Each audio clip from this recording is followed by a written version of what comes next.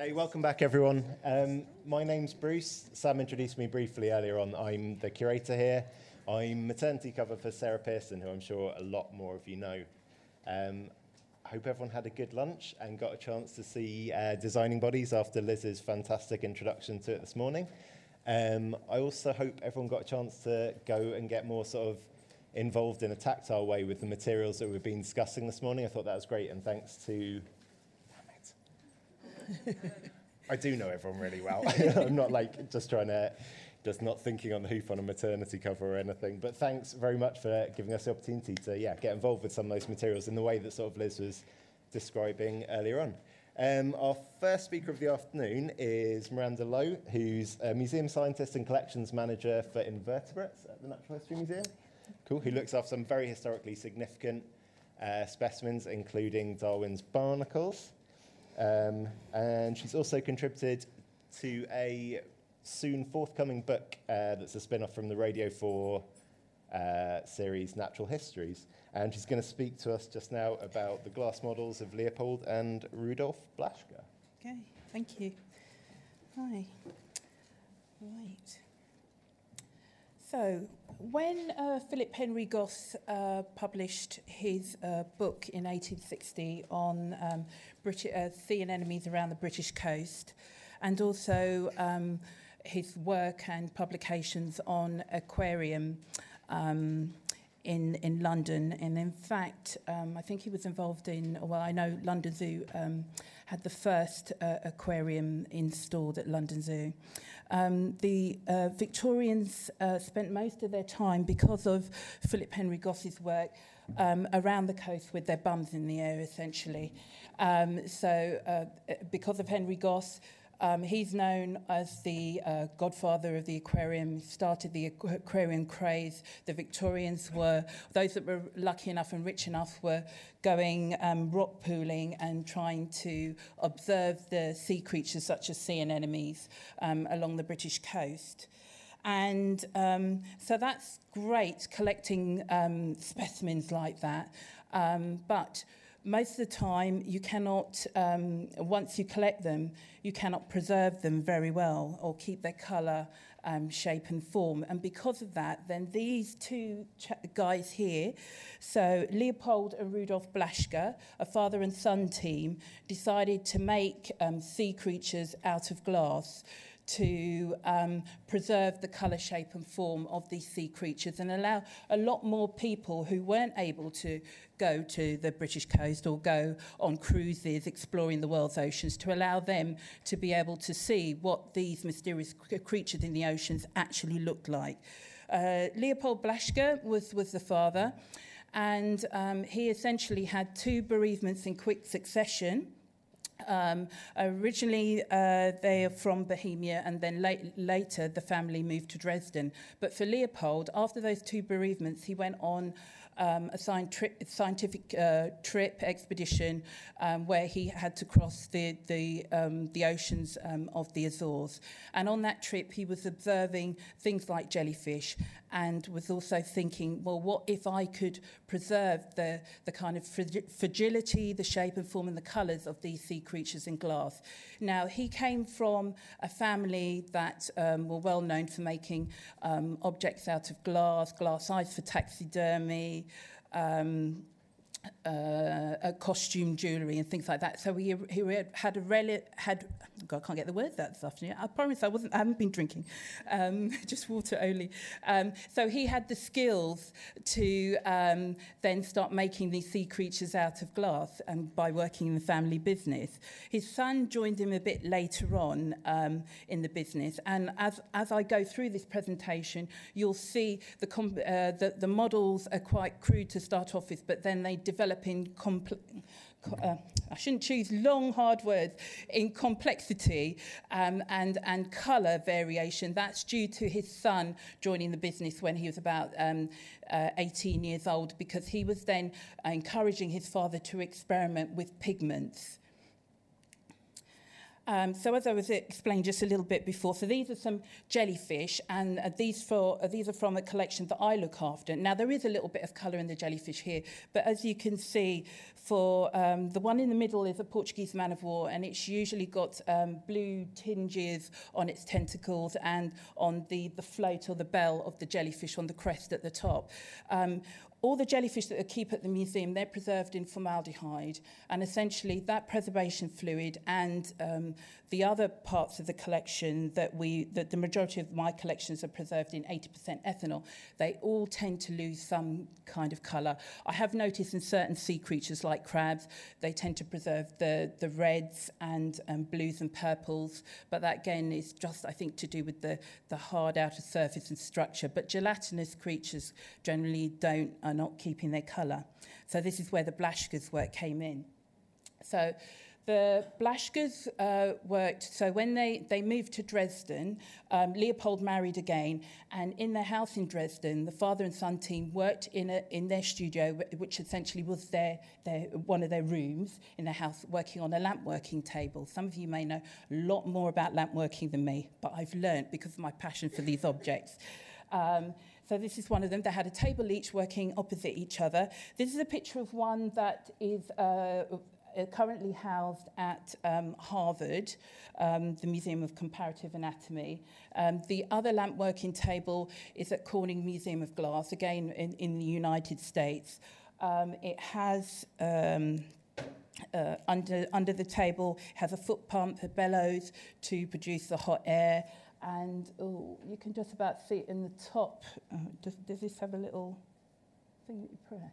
Oh, no. But anyway, at the top of the table near the pestle and mortar, there's something like a Bunsen burner, and there are various tools that they use to make the various shapes and forms of things like the jellyfish, the squid and octopus that you see later, and bits of coloured glass there. And there's also a business card for Leopold on top of the table. Yeah, you can see it much more clearly here. So all the different types of glass and tools and so forth. So this just gives you a summary of the Blaschka collections at the Natural History Museum. So the reason why these models were made, as I said in the beginning, because they don't keep, these gelatinous sea creatures don't keep shape, form and colour. But they were also, these models were created as teaching models.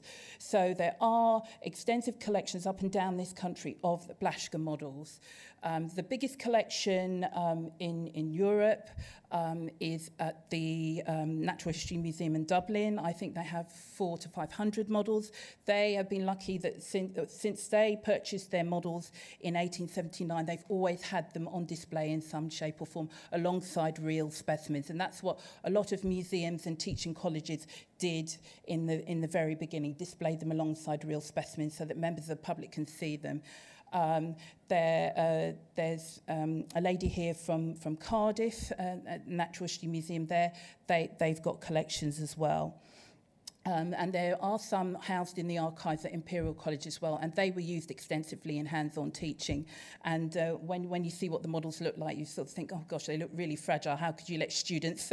But they were used extensively. And at that point in time, when Imperial College had their models, that was around sort of 1874.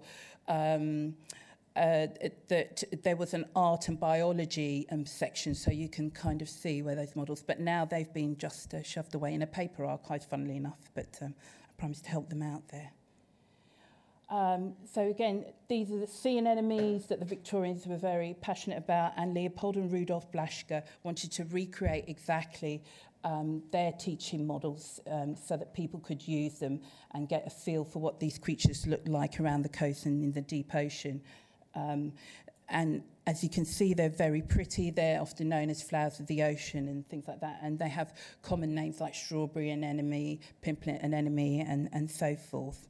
The Blaschkas tried to keep jellyfish and sea anemone in the tanks in their studio so that they could observe how these sea creatures sort of lived, so that they could produce them exactly out of glass. But the thing with jellyfish in particular, they're very fussy about the salinity of their environment, of the water, conditions of the water, so they weren't that successful.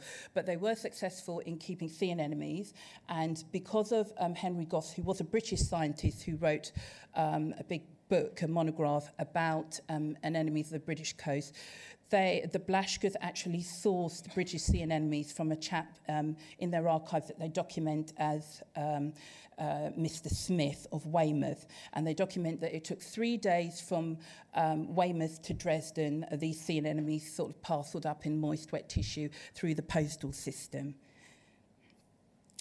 So at the Natural History Museum, we have some of the earliest, if not the earliest, models that they ever made. We have 86 sea anemones, if I've added it all up correctly, but there's a duplicate set of 13 that were purchased by a chap called Reverend Robert Hudson.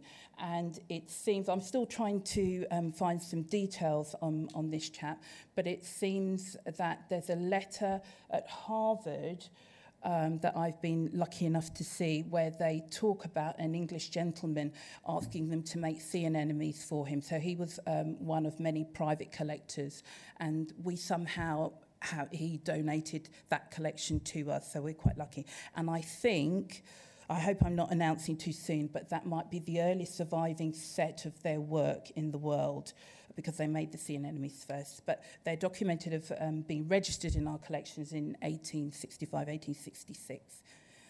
So this is a plate, an illustration from Henry Goss's monographs on sea anemones, and the Blashkers copied those exactly. They even did their own paintings and illustrations from this book to create the sea anemones. So you can match your collection exactly to this scientific work. So this is what our sea anemones look like. They're all on these boards, and the glass anemone, the body of the anemone is made of glass, actually sits on a plaster base that's been painted to recreate a kind of rocky shore sort of environment. And the tentacles are glass, but they are the glass is coated over copper wire. So within that, then they're stuck inside. So they've usually used animal glues, and because of the age of some of these models, those glues have gone brittle, and so you've found that you've got detached parts of models. And I was talking to the lady from Cardiff earlier on, and I said, oh, none of mine have cracked so much that I can see inside. And she said, oh, we've got some at Cardiff, and you can see there's like a big roll of card inside and so forth. And even though it might seem a complete disaster that they're cracked, it actually reveals information about how they were made and constructed, because the Blashkers did not employ anybody else to work with them. And so essentially their secrets died with them, in particular with the sea creatures. I'll go on to talk about glass flowers a bit later on, but for the sea creatures, their secrets died with them. So I've been working with people at the museum analysing fragments of glass, and we've got a paper coming out and talking about what kind of pigments and were they consistent in their recipes. Turns out not. Everything is individual. But it's still quite interesting. So there's another one here.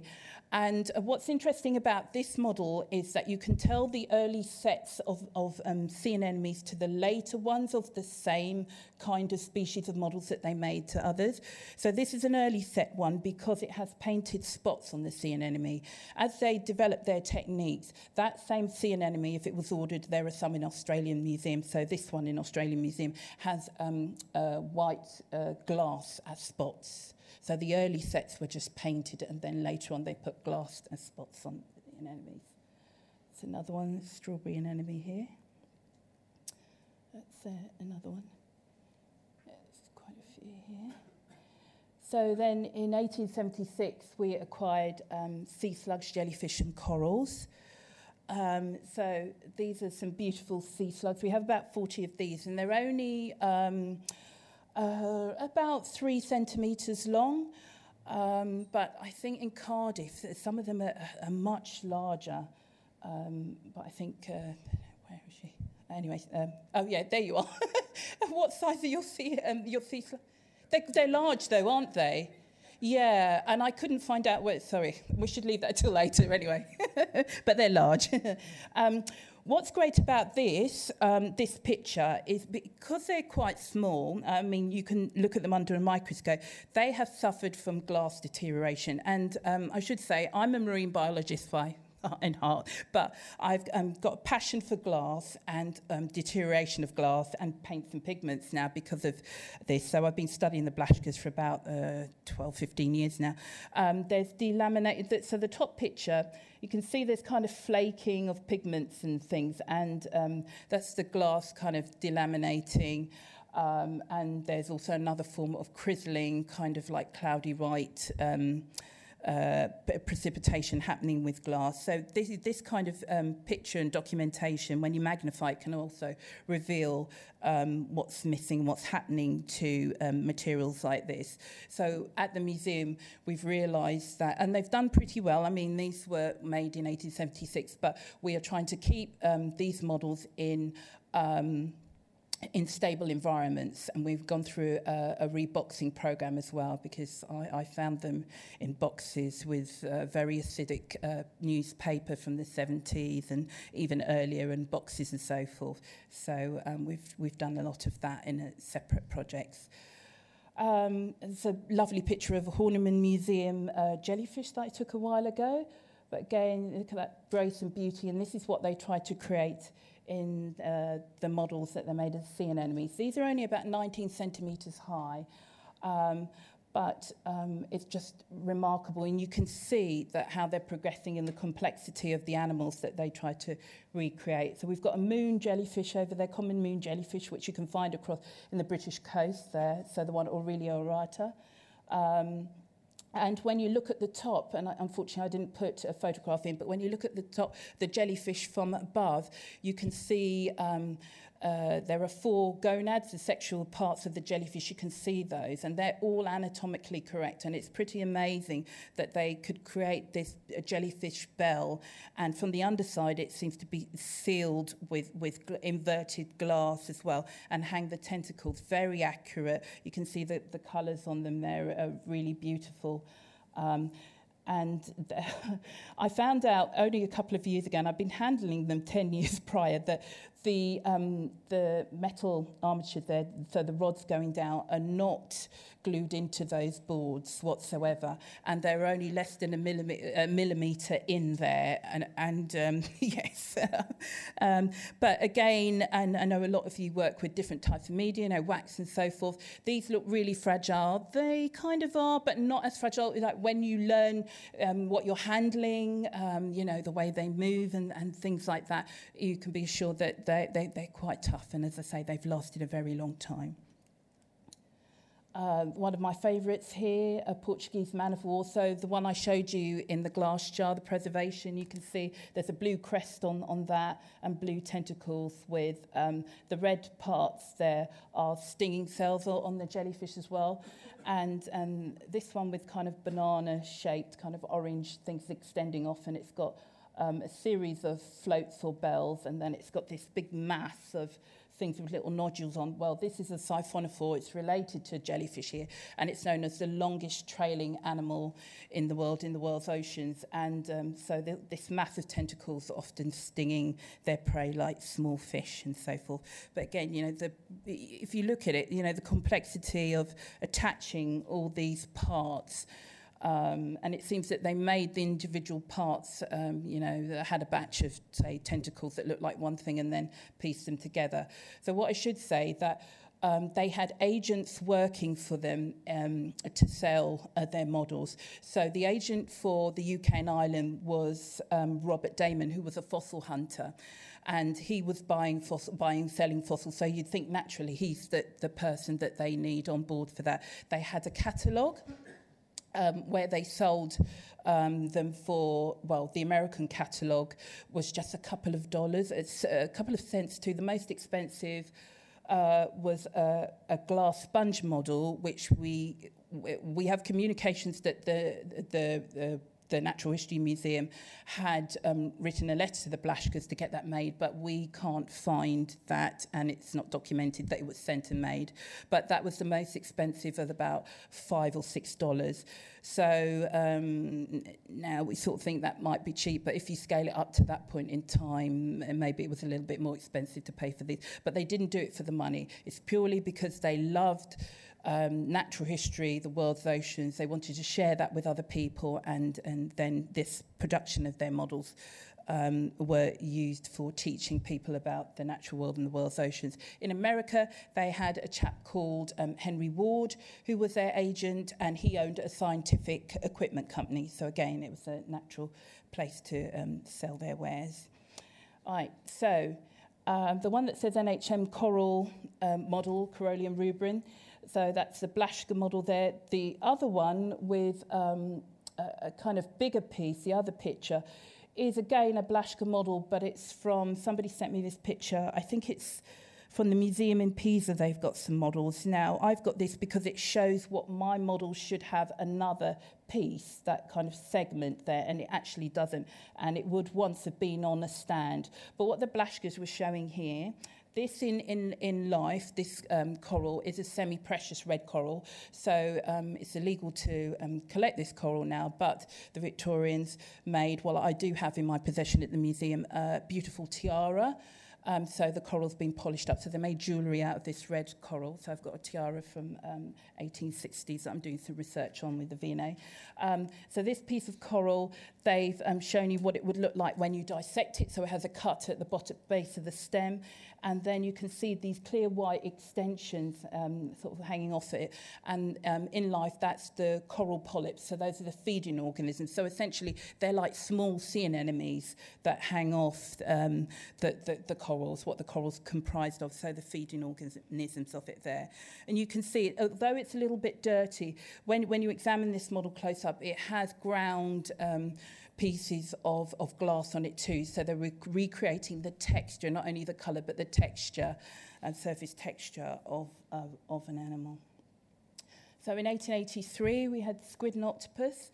So here you can see squid, and from the Blaschke archives, which are based at Corning Museum of Glass in their library, I was allowed to have access to the Blaschkes doing their own illustrations there. So alongside it, which is really beautiful. So they were great artists in their own right, in many ways, in illustrations and also creating works of art in glass. And then we have another one here. Each model in their catalogue had a specific catalogue number. And we tend to call them ward numbers now because people use, even though they had catalogues in German, I'm not so proficient in translating German, but most of us in the Blaschke community tend to use as a reference the ward catalogues, so the American catalogues, which have the ward numbers in for each specimen. And a beautiful octopus, another.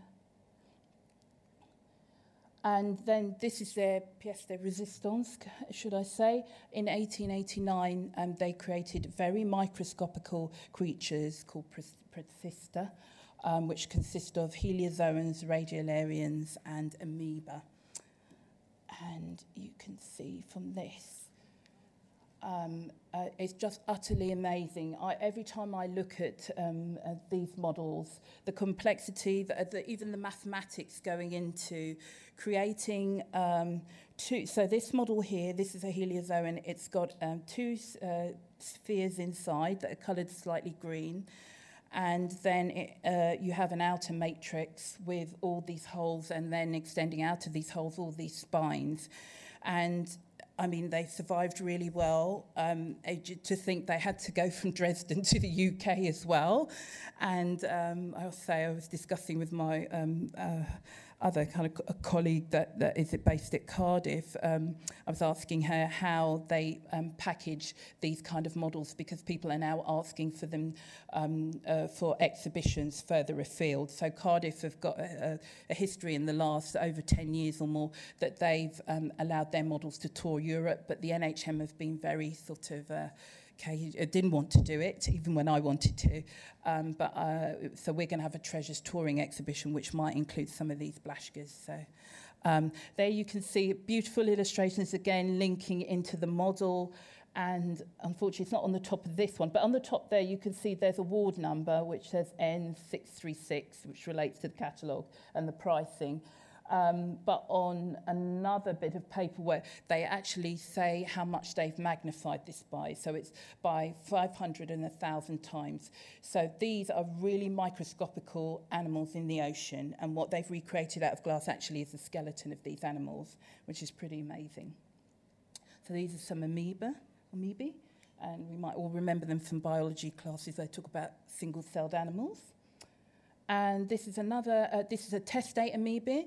And when you hold it up to the light, it's got an internal structure. And in real life, it has all this encrusting stuff around it, and they've used broken glass here.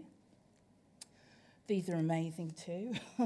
We've got one of these on display in our treasures exhibition at the museum. Again, this is a radiolarian, and I mean, the photo does it some kind of justice, but just to see them close up and the complexity,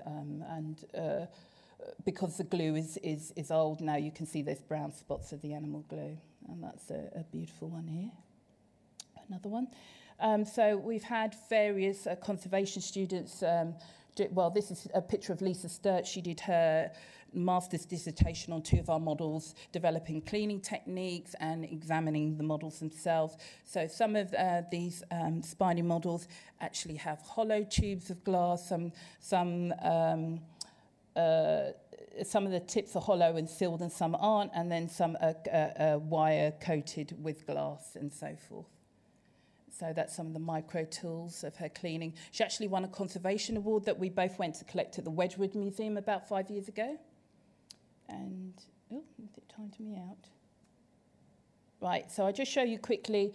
So when the Blaschkas finished making those models in 1889, they were enticed by Harvard and by a mother and daughter called Elizabeth and Mary Ware. They were philanthropists and associated to Harvard, and so they had a lot of money, and they persuaded the Blaschkas to stop making sea creatures and just make glass flowers specifically for Harvard for 10 years. So Harvard is the only museum in the world that has glass flowers. So I'll just quickly, that's some of their marine invertebrates they got here. But there we go. So that's what the gallery looks like, but it's closed now and it will open. It closed in November, it will open in May. And it's just stunning that everything is glass. So these are some pictures I took in 2012. And I took them through the glass case, so I'm still amazed that they're all glass. A glass banana. And these were used extensively in teaching, so that is documented. And there's a little bit of documentation of how they made the flowers more than the sea creatures, which we're trying to use that evidence to cross-reference. Maple leaves. So Rudolf the son, he documents that he was not happy until the 10th year in getting the red pigment correct for the maple leaf. That's how much perfectionists they were, and because these were being used in teaching. That is a beautiful picture. I'm amazed I took it myself, sorry. And because when I look at it as well, it looks like a real flower, actually, and it's glass. And I know it's glass because I went there too. But it's beautiful, absolutely stunning. And then this is some artwork, and I didn't put the artist up then, I can't remember who she is. It's a she anyway. So this is at the Corning Museum of Glass, so there are various people who've been inspired by the Blaschkas' work. And that's probably about a metre. It's quite big, 2 metres long. Right, there you go.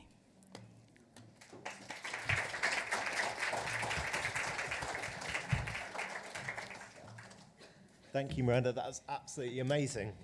One of my colleagues had mentioned that the models were very, very beautiful, but I didn't really appreciate quite how beautiful. They're like stunning, absolutely stunning. We've got a couple of minutes for questions for Miranda, if anyone has any questions. Did you say a word? Crizzling? Crizzling, yes. C-R-I-Z-Z. Yes, something like that. Anyway, crizzling. I've got a whole chart to compare things to that has images of different deterioration in glass and the names for it, yeah. And I've got the concise encyclopedia on glass as well. Could go on, but yes, crizzling. Mm. Sorry, Claire at the back. How many of the glass specimens have you got on display? Not enough. Yes, so we have a treasures gallery of 22 treasures across the museum. There's one case with 3 Blaschka models in. That gallery opened in 2012. I've spent best part of 10 years trying to even get that far. What happened in 2007, I managed to take 40 models, get permission to take 40 models up to Sunderland, to the National Glass Centre, where they were having contemporary artists inspired by Blaschka showing their works, and 40 of our models, and a few from the Hancock Museum in Newcastle.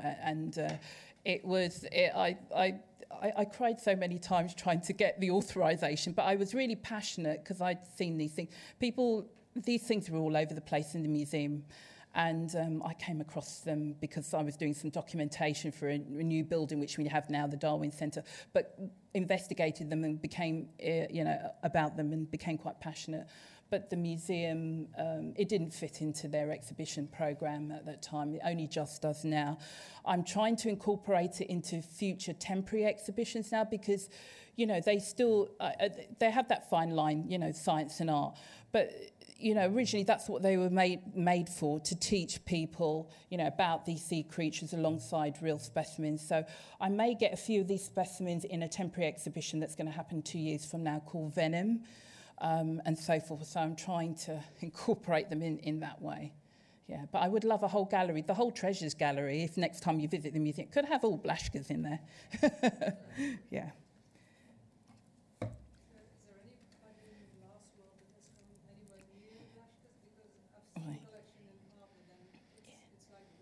Yes. Unfortunately, I didn't bring it today, and I explained to someone else. So there's a glass artist, an Australian glass artist called Mark Elliott, and I did commission him last year to make an octopus that you saw there for me. I didn't bring it along. I just thought it was too much hassle because I bought some other books for people to have a look at a bit later on. So Mark has come quite close.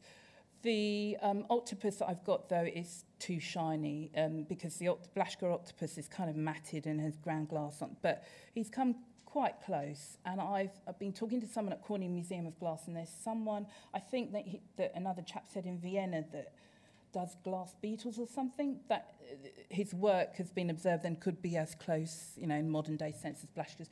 But I've had so many people come visit the glass artists behind the scenes, and no one's come up with anything yet as good as.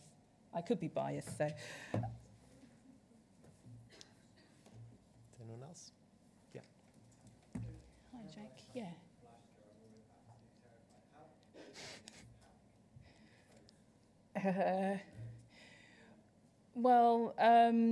There, I haven't, and because their archives is all written in German and things, and there's one guy who's passionate about Blaschka's, who's from Utrecht, that tries to translate ever so often. But I've been told by him that there was an element of using sort of like sawdust and things like that for packing. And there were, I'm not sure, Annette, you could probably say anything. There was rumours that, from the airport, that these things were transported in funeral cars because they drive really. I don't know, that's just a rumour. But I've not seen anything written down. It's just been word of mouth, Jack. So we try our best in what we're doing. But I don't think we can do any worse if we've got all this technology and different packing materials and so forth. I don't think we can do. Yeah, don't be worried. I would share your concern. Yeah. I wouldn't be going anywhere near them. I think we've got time for one more really quick one if anyone's got a question. No, in that case, we're going to... Oh, can I just say something as well? If we have time later on, you're welcome to come and have a look at this book. So this is a new coffee table book. It's not on sale. It's limited edition. But I worked with this photographer, Guido Moccafico. He's resident in Paris. But he's managed to wheedle his way into quite a few European museums and take some stunning... photographs, anyway, you have to come up and see them to appreciate them, of the best Blaschka models across Europe. And so that's just out now. I'm hoping he's going to do versions to go on sale. And then there's a book by Harvard as well about them, so you can come and have a look a bit later on. Amazing. Thank you, Miranda.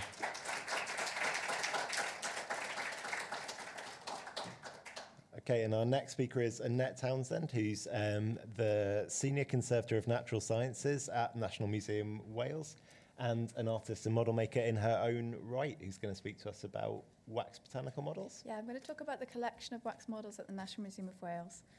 The National Museum of Wales was founded in 1905 and granted Royal Charter in 1907. And they decided to build a brand new fantastic building in the Civic Centre in Cardiff in 1912. Collections were donated from the old Cardiff Museum, and this is the picture of the official opening of the building in 1927. You can see the galleries on the side here, probably from about the 1930s. They had this fantastic new galleries that they had to fill. They did have specimens, but they were trying to collect new things then. The keeper of botany at the time realized that fresh plant material was unsuitable for display. Even though you can see some pots on the table there, they did try to have fresh specimens. And they also had dried herbarium specimens, but they really didn't convey what they were trying to explain to the public, and they needed a new way of doing this. In the collections, they would have had some historic models that they'd been collecting before the new museum building opened. And they were also donated some models from the Science Museum in London. So in our collections, we have some Brendel models. So the one in the case there is a Brendel. Typically, they would have made flowers made from paper mache that were very enlarged, but that one's actually made from a plant resin. And we also had Ziegler models as well, which were teacher models made by a company in Germany, and they were made in series. So we did have some models to start off with, but the keeper recognised that there was a need for an artist to produce botanical illustrations and wax models that were scientifically correct. So this is Evelyn Jenkins, and she got the job. She was a teacher originally. She had a degree in mathematics, botany, and geology, but she lost her hearing and wasn't able to teach big classes anymore, so she applied for the job at the museum. She was a fantastic illustrator, a keen botanist, and while she worked there until 1959, she made 487 of the models that we have in our collections, and they really are fantastic. Here's some examples of her models here. Made from the one at the bottom, 1935, and then the others, 1950s. She would have gone out and collected models locally, and a lot of the fungi that she made were moulded in plaster and then cast in wax. The bases are made from blocks of peat that she would have sealed, and also they would have been doused in mercuric chloride as well, and put with real foliage on. The mercuric chloride they didn't know was dangerous at the time, but we know from her notes that they're on the models, so we know how to handle them correctly now. But her models were really fantastic. She had this keen interest in fungi. And luckily for us, she left some really detailed archives. So we have, in our archive collections, we have lots of her sketchbooks, notebooks. She has a lot of illustrations as well. She would have worked for the department, working on their publications and making posters and things. And we can actually look at the documentation and match our models to her drawings. And in her drawing book, she would have noted the date that she collected things, where they were collected, the locality, and exactly how they were made. So looking back on this collection, it's really informative for us. We know exactly sort of the techniques that she used, the material she would have used. And we found this newspaper article, our librarian sent this to me, saying she works wonders with wax, and there's a little section that says she's too modest. So I think she really was quite a shy person with her deafness as well, and just literally worked on her own and just sort of worked away for years and years creating these wonderful things, and we have this legacy now. There was a crossover period when she retired from the museum, and then this chap, Roy Herbert, started working there. And there was a year when they worked together, and she would have taught him everything she knew. She was a self-taught botanical model maker. She would have found out how to do things from articles from other taxidermy exhibitions or botanical exhibitions. She would have figured out, and we have some correspondence that she was talking to artists in America as well. And so she taught Roy everything he knew, and during his time at the museum, he made 153 models. When you're looking at the collection, you can actually get a model out and you can almost tell who's made the different models because of their style. His work was much more fine. He made a lot of vascular models, and his specialism really was fungi, so definitely a different type of style. This is my favourite model by him in the collection. Actually, it's my favourite model in the whole collection. It's a dandelion, and it's amazingly realistic. You can see the seed head at the top is actually a dried seed head. So what the model makers did was use parts of real plants wherever they could to create that illusion of life, and then used the wax to make the parts that they couldn't dry easily. We've actually taken this one out of the museum. We took it to the RHS show in Cardiff, and we had gardeners coming up and looking at it and thinking that it was real. And the only way they could tell it wasn't real is because it didn't have any mud on the roots. So it really is an outstanding model. Now, Roy Herbert was quite a character, and he didn't want to tell anybody how he made his models, and he didn't leave any notes at all, apart from he gave one paper, which was written up in a book, which I found, and it has details how he made this primrose model. So we saw him making it on the slide before, but we can see he made a press for the leaves, so he's there with his wax heating pots and all his tools, brushing hot wax in and squashing it in between these layers of fabric, probably silk. And then we still have those pieces in our collection now. So we have the press mold, and we have these pieces on the right here. So we've got a leaf and the flower, so you can see how this model was put together. Apart from that, we don't have anything from him at all. But I have some accounts of people who worked in the department when he was there, and I think he was a really funny character. And he used quite unconventional materials. He used to put Canada balsam in his wax as well to make it more sort of flexible. And he was a heavy smoker, and I think he used to be smoking while he was working and dip sort of cigarette ash into the wax to change the consistency. And you can put a natural bloom on the wax afterwards, so you can paint it afterwards, but he used to put the cigarette ash on the top of the wax as well. So we're coming to conserving his models. We know far less about them, and they're more complicated. Dale Evans took over after him in the 1980s.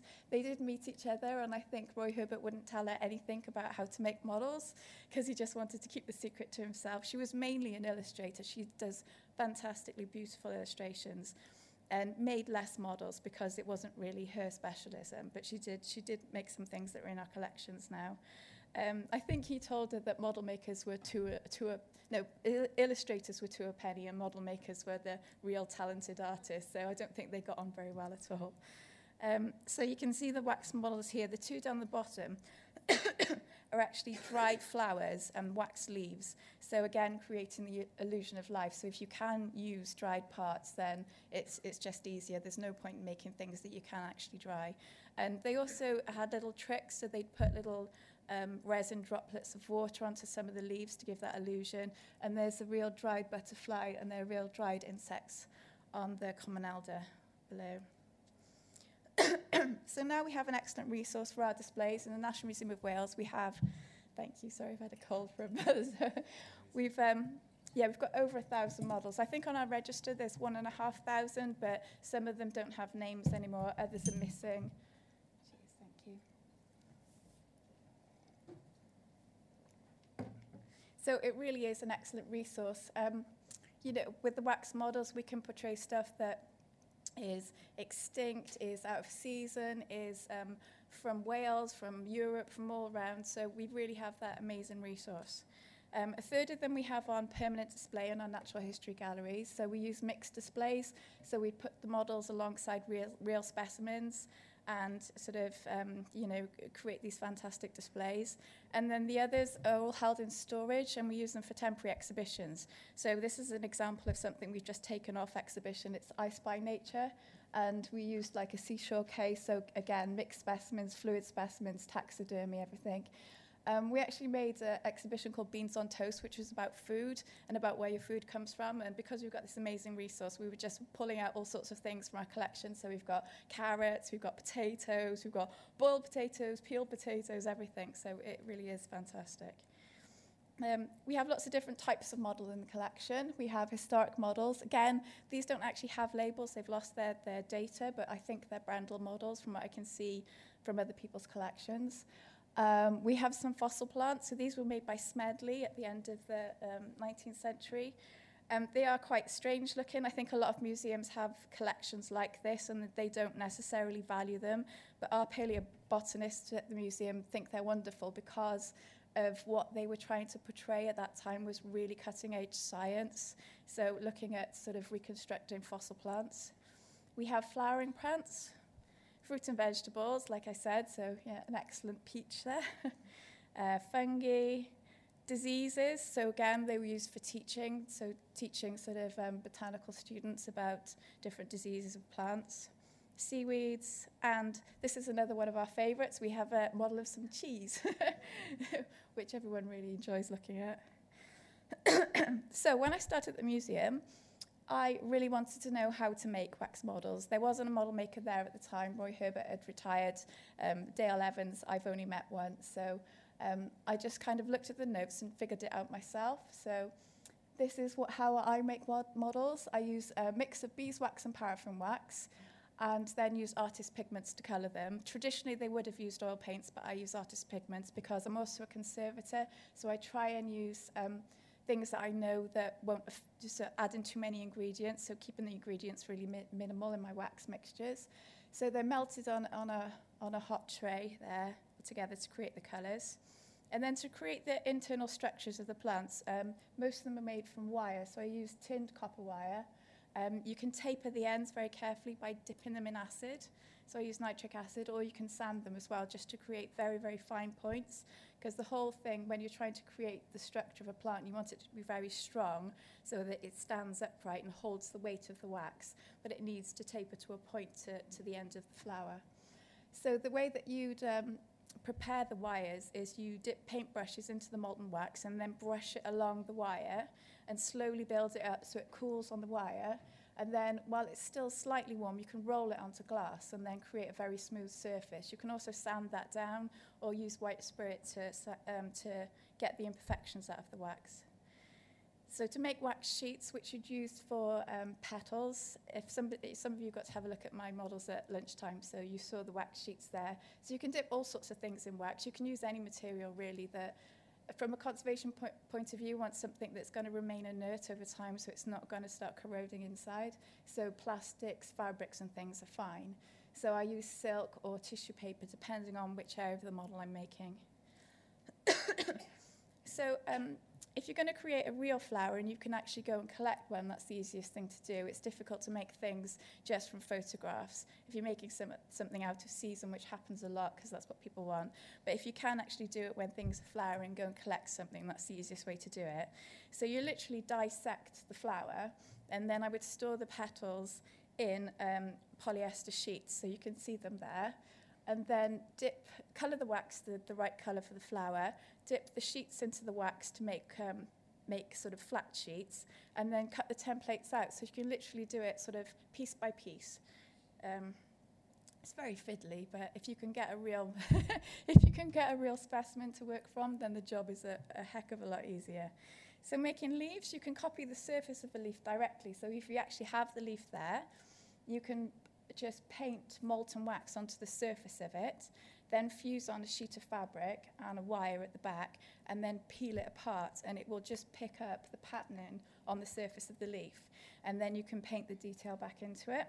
Other ways that you can do it, depending on what type of leaf it is, you can make molds. So here I've got silicone molds with plaster supports, and they are two-piece molds, so you'd squeeze the wax together in the middle, and it would get an exact copy of the top and bottom of the leaf. The one over there, they're poppy leaves, and I've made those actually from a dried specimen. So it was a dried pressed herbarium specimen, which I literally took apart, and then I made a plaster mold of the leaves. And because there were so many different variations, I wanted lots of different types. And then with that plaster mold, you would sink that into water, and so that it was completely wet. Just dry the surface slightly, and you can brush molten wax onto the top. Again, fuse a paper or silk onto the back of it, and then peel it off. And the little leaf above is what you get. And then you would work back into that with metal tools to make the edges of the leaf tapered. And then, as we saw, you make the wires earlier, you just attach that to the back of the leaf. You can do it while it's still in your mold, so that it creates a really good join. And there you are, you have a leaf with a stem. So fusing the parts of the model together, I use a little Bunsen flame, and I use dental tools or modeling tools as well. So I heat the tool up and then attach the parts piece by piece. For the center of the flower, you can use a little plastic beads, and just paint wax onto the top of that and sand it so it's perfectly round. And then you attach stamens, which you can do by dipping threads of cotton or silk into wax and cutting them to the right size and blobbing little bits of wax onto the end. And then attach the flower, the petals, and then work your way down the model. So you work from the top of the model down, attaching all the different parts. So those are the finished models. Those two I made. There's a celandine and the creeping buttercup. So yeah, working your way down the models, you can do the same thing by making birds, making leaves, and then attaching parts as you go all the way down. The surfaces, I've used acrylic paints. You can use varnishes as well, or you can just use sort of pigments and just brush them into the surface. Sometimes if you've got a really complicated model and they've got hairs all over them, you have to figure out a way of doing that. So I made a poppy model and I actually individually put the little fine wires in to make the hairs, but that's the level of detail that's required to get them to look exactly like real plants. So when I first started working at the museum, I actually started working as an illustrator, and I was working with the paleobotanists, and we were reconstructing carboniferous plants.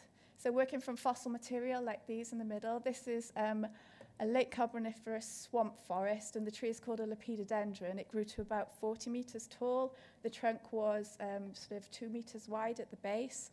And those fossils there show parts of the plant. So the trunk at the bottom shows the leaf cushions that would have fallen off and left that distinct pattern. And the stigmaria root at the top, it's actually upright in that picture, but it would have gone sideways from the base of the tree like that. So we're trying to convey those sorts of, tell people about the fossils and what these plants would have looked like. And it's really, you can do it in an illustration, but if you can use a model to do it, then it just sort of gives people that idea of what the scale of the things and what they would have looked like in real life. So we made wax models of them. Now you think you might have replaced wax with a more modern material, but the great thing about making them out of wax is the paleobotanists didn't really know what these plants looked like. So they'd say, you have to make it sort of this color and this shape, and we want the leaves to go a certain direction. And then when you made it, they'd say, actually, we don't think it really works like that. It doesn't really look right. So with wax, you can just manipulate it and change it. You can reheat it. You can bend things so that you can change that shape. So it's a direct sort of model-making material, but it's changeable as well, which makes it really brilliant. And it does have that real lifelike quality because of its translucency as well. So like the speakers were saying earlier about it looking very much like flesh and sort of skin, it also looks like the plant material itself, so it's brilliant for that. So here are these models on display at Big Pit National Coal Mining Museum, and again, a mixed display, so putting them alongside the illustrations of the fossils, and you know, I think they really help sort of give that idea of what the plants look like, so they work really well. Even the smallest fossil can be brought to life. So I've worked for the BBC Walking with Monsters programme, and this is a Cooksonia plant, which is one of the earliest land plants, and it was a few millimetres high, and you're trying to explain to the public what this looked like. It's very difficult. So we made a reconstruction of it, and it's an enlarged model, so it's about 10 centimetres tall. And this one is a very sturdy model, so you can do this with wax as well. The center is lots of wires, very, very thick wires that are joined together, and they're wrapped repeatedly with cotton so that they're not going to move about, and then coated with wax. And this model went to America for filming, so it really stood up to the travel and everything. So I work as a conservator. I was employed first as an illustrator, and then I made models for the department. And then because of my knowledge of the material of the waxes and the work I'd done, I was employed to conserve the collection as well. So I worked with the other botanical conservator there. And when we first started, the models were kept in sort of drawers like this, traditional museum cabinets. And as the drawers were squeaky and they were pulled in and out, and things got bumped and damaged. So yeah, we changed the storage. We put it on static shelving, used archival packaging as well, and they're now in a store that the environmental conditions are just right for them. So they're 20 degrees centigrade and 50% RH. And they're stored in acid-free cardboard boxes, Corex custom-made boxes, and they have Plasterzote packaging as well. So I bet the Blaschkas wishes they had some plasters out when they were transporting their models, because it's fantastic stuff. So I've actually brought some of my models on the train this morning, and they're fine. If you pack them like this, you can transport them, and it absorbs all the vibrations when you're moving, so it's a good way of packaging things. For mounting, they would have used traditional mounts when they first made the models, so these are on boards.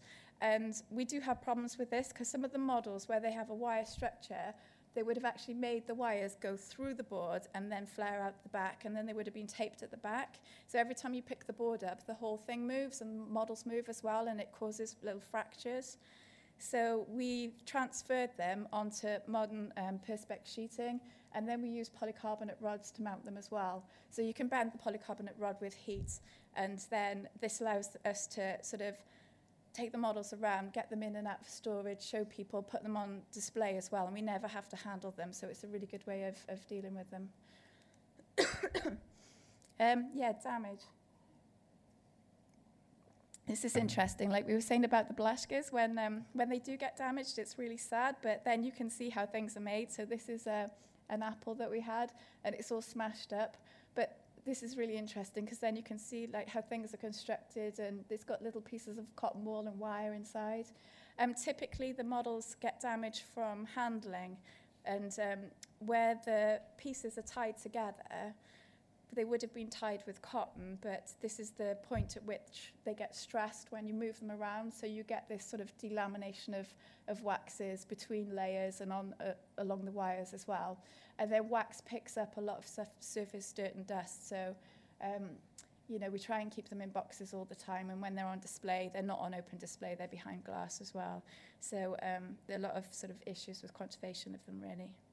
So from my conservation work then, I do external contracts as well, and I was lucky enough to work for the Royal Botanic Gardens in Kew. They have this beautiful collection of orchids. They have 24 models of orchids made by Edie Blackman in 1893. And we got the job, we quoted for it, and they literally brought all the models over to Cardiff, and my office was just full of orchids, and it looked amazing because they are absolutely beautiful. Some of them are sort of this big arches with flowers on. So I got to work on that project, which was really lovely. And then I work on other model making projects as well. I'm a conservator, but I also sort of work externally. So these are just a few of my other models that I've made. There's a yew there, which I've got in the box, so it's really tiny, but very, very detailed. So you can have a look at that afterwards if you want. A witch hazel as well. So I've made models for the National Botanic Gardens. And then recently I've worked for Manchester Museum and made some fungi models as well, which was a really lovely job. And then a common poppy. So that's for National Museum of Wales, and that's currently touring. So they've got World War I sort of exhibition, so the poppy model's part of that. So there you go, thank you very much.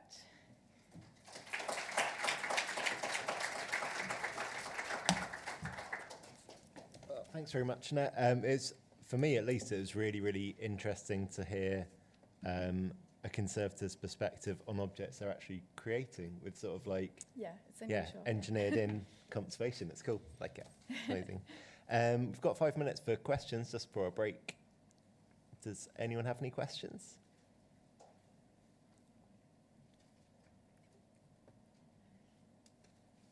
Okay, in that case, I guess. Oh, Sam at the back.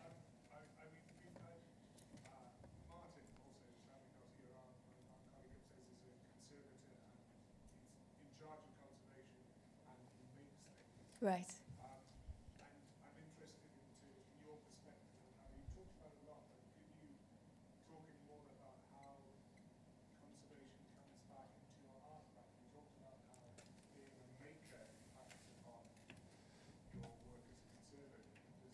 Does it come back into your making practice that you know how to fix these things? So do you mean the way that I make things is because I know that I'm going to have to fix them in the future, or somebody will? How does your twin profession impact upon your making practice in a way that someone who is elder obviously was also thinking about fixing, but she did say very carefully that she wasn't doing conservation. How does being a maker who's also a conservator impact upon your practice? Right. Well, when I'm working as a maker, I imagine that somebody in the future will have to repair the models that I make. So I make sure that I make very detailed notes, and then I keep those notes. And sometimes I even, like you, Eleanor was saying about having those little pieces of wax. So sometimes I attach pieces of wax or parts of like leaves or something that I've made to my records, and they go in a folder and they're stored at the museum with the models. So if it ever needs to be repaired in the future, you can actually see how it's made, or you can analyze the wax. So I'm thinking like that when I'm making.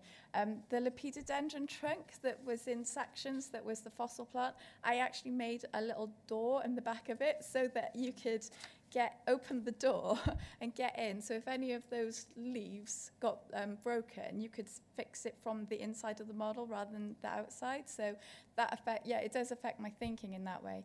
And then it works in the other way around as well. So when I first started at the museum as a conservator, and the other botanical conservator was using like a cold wax method to reattach parts of models together. And I said, well, that's crazy, because you do that because of the ethics of conservation, where everything has to be reversible. So you never want to attach something. You don't want to fuse a piece back together, because then you've altered the state of the object. So you have to do something that you can take apart again. But I said, well, you'll have a job for life, because it will continue to break, because the join isn't solid enough to withstand that handling that happens when models go in and out of exhibitions. So we use just pure beeswax. So we just use a really pure, stable material that doesn't have any colouring in it. We make notes of where it is, but we actually fuse the models together, which is irreversible. And so that causes controversy in the terms of conservation, but you know that that's going to work. So it affects both of my roles, yeah.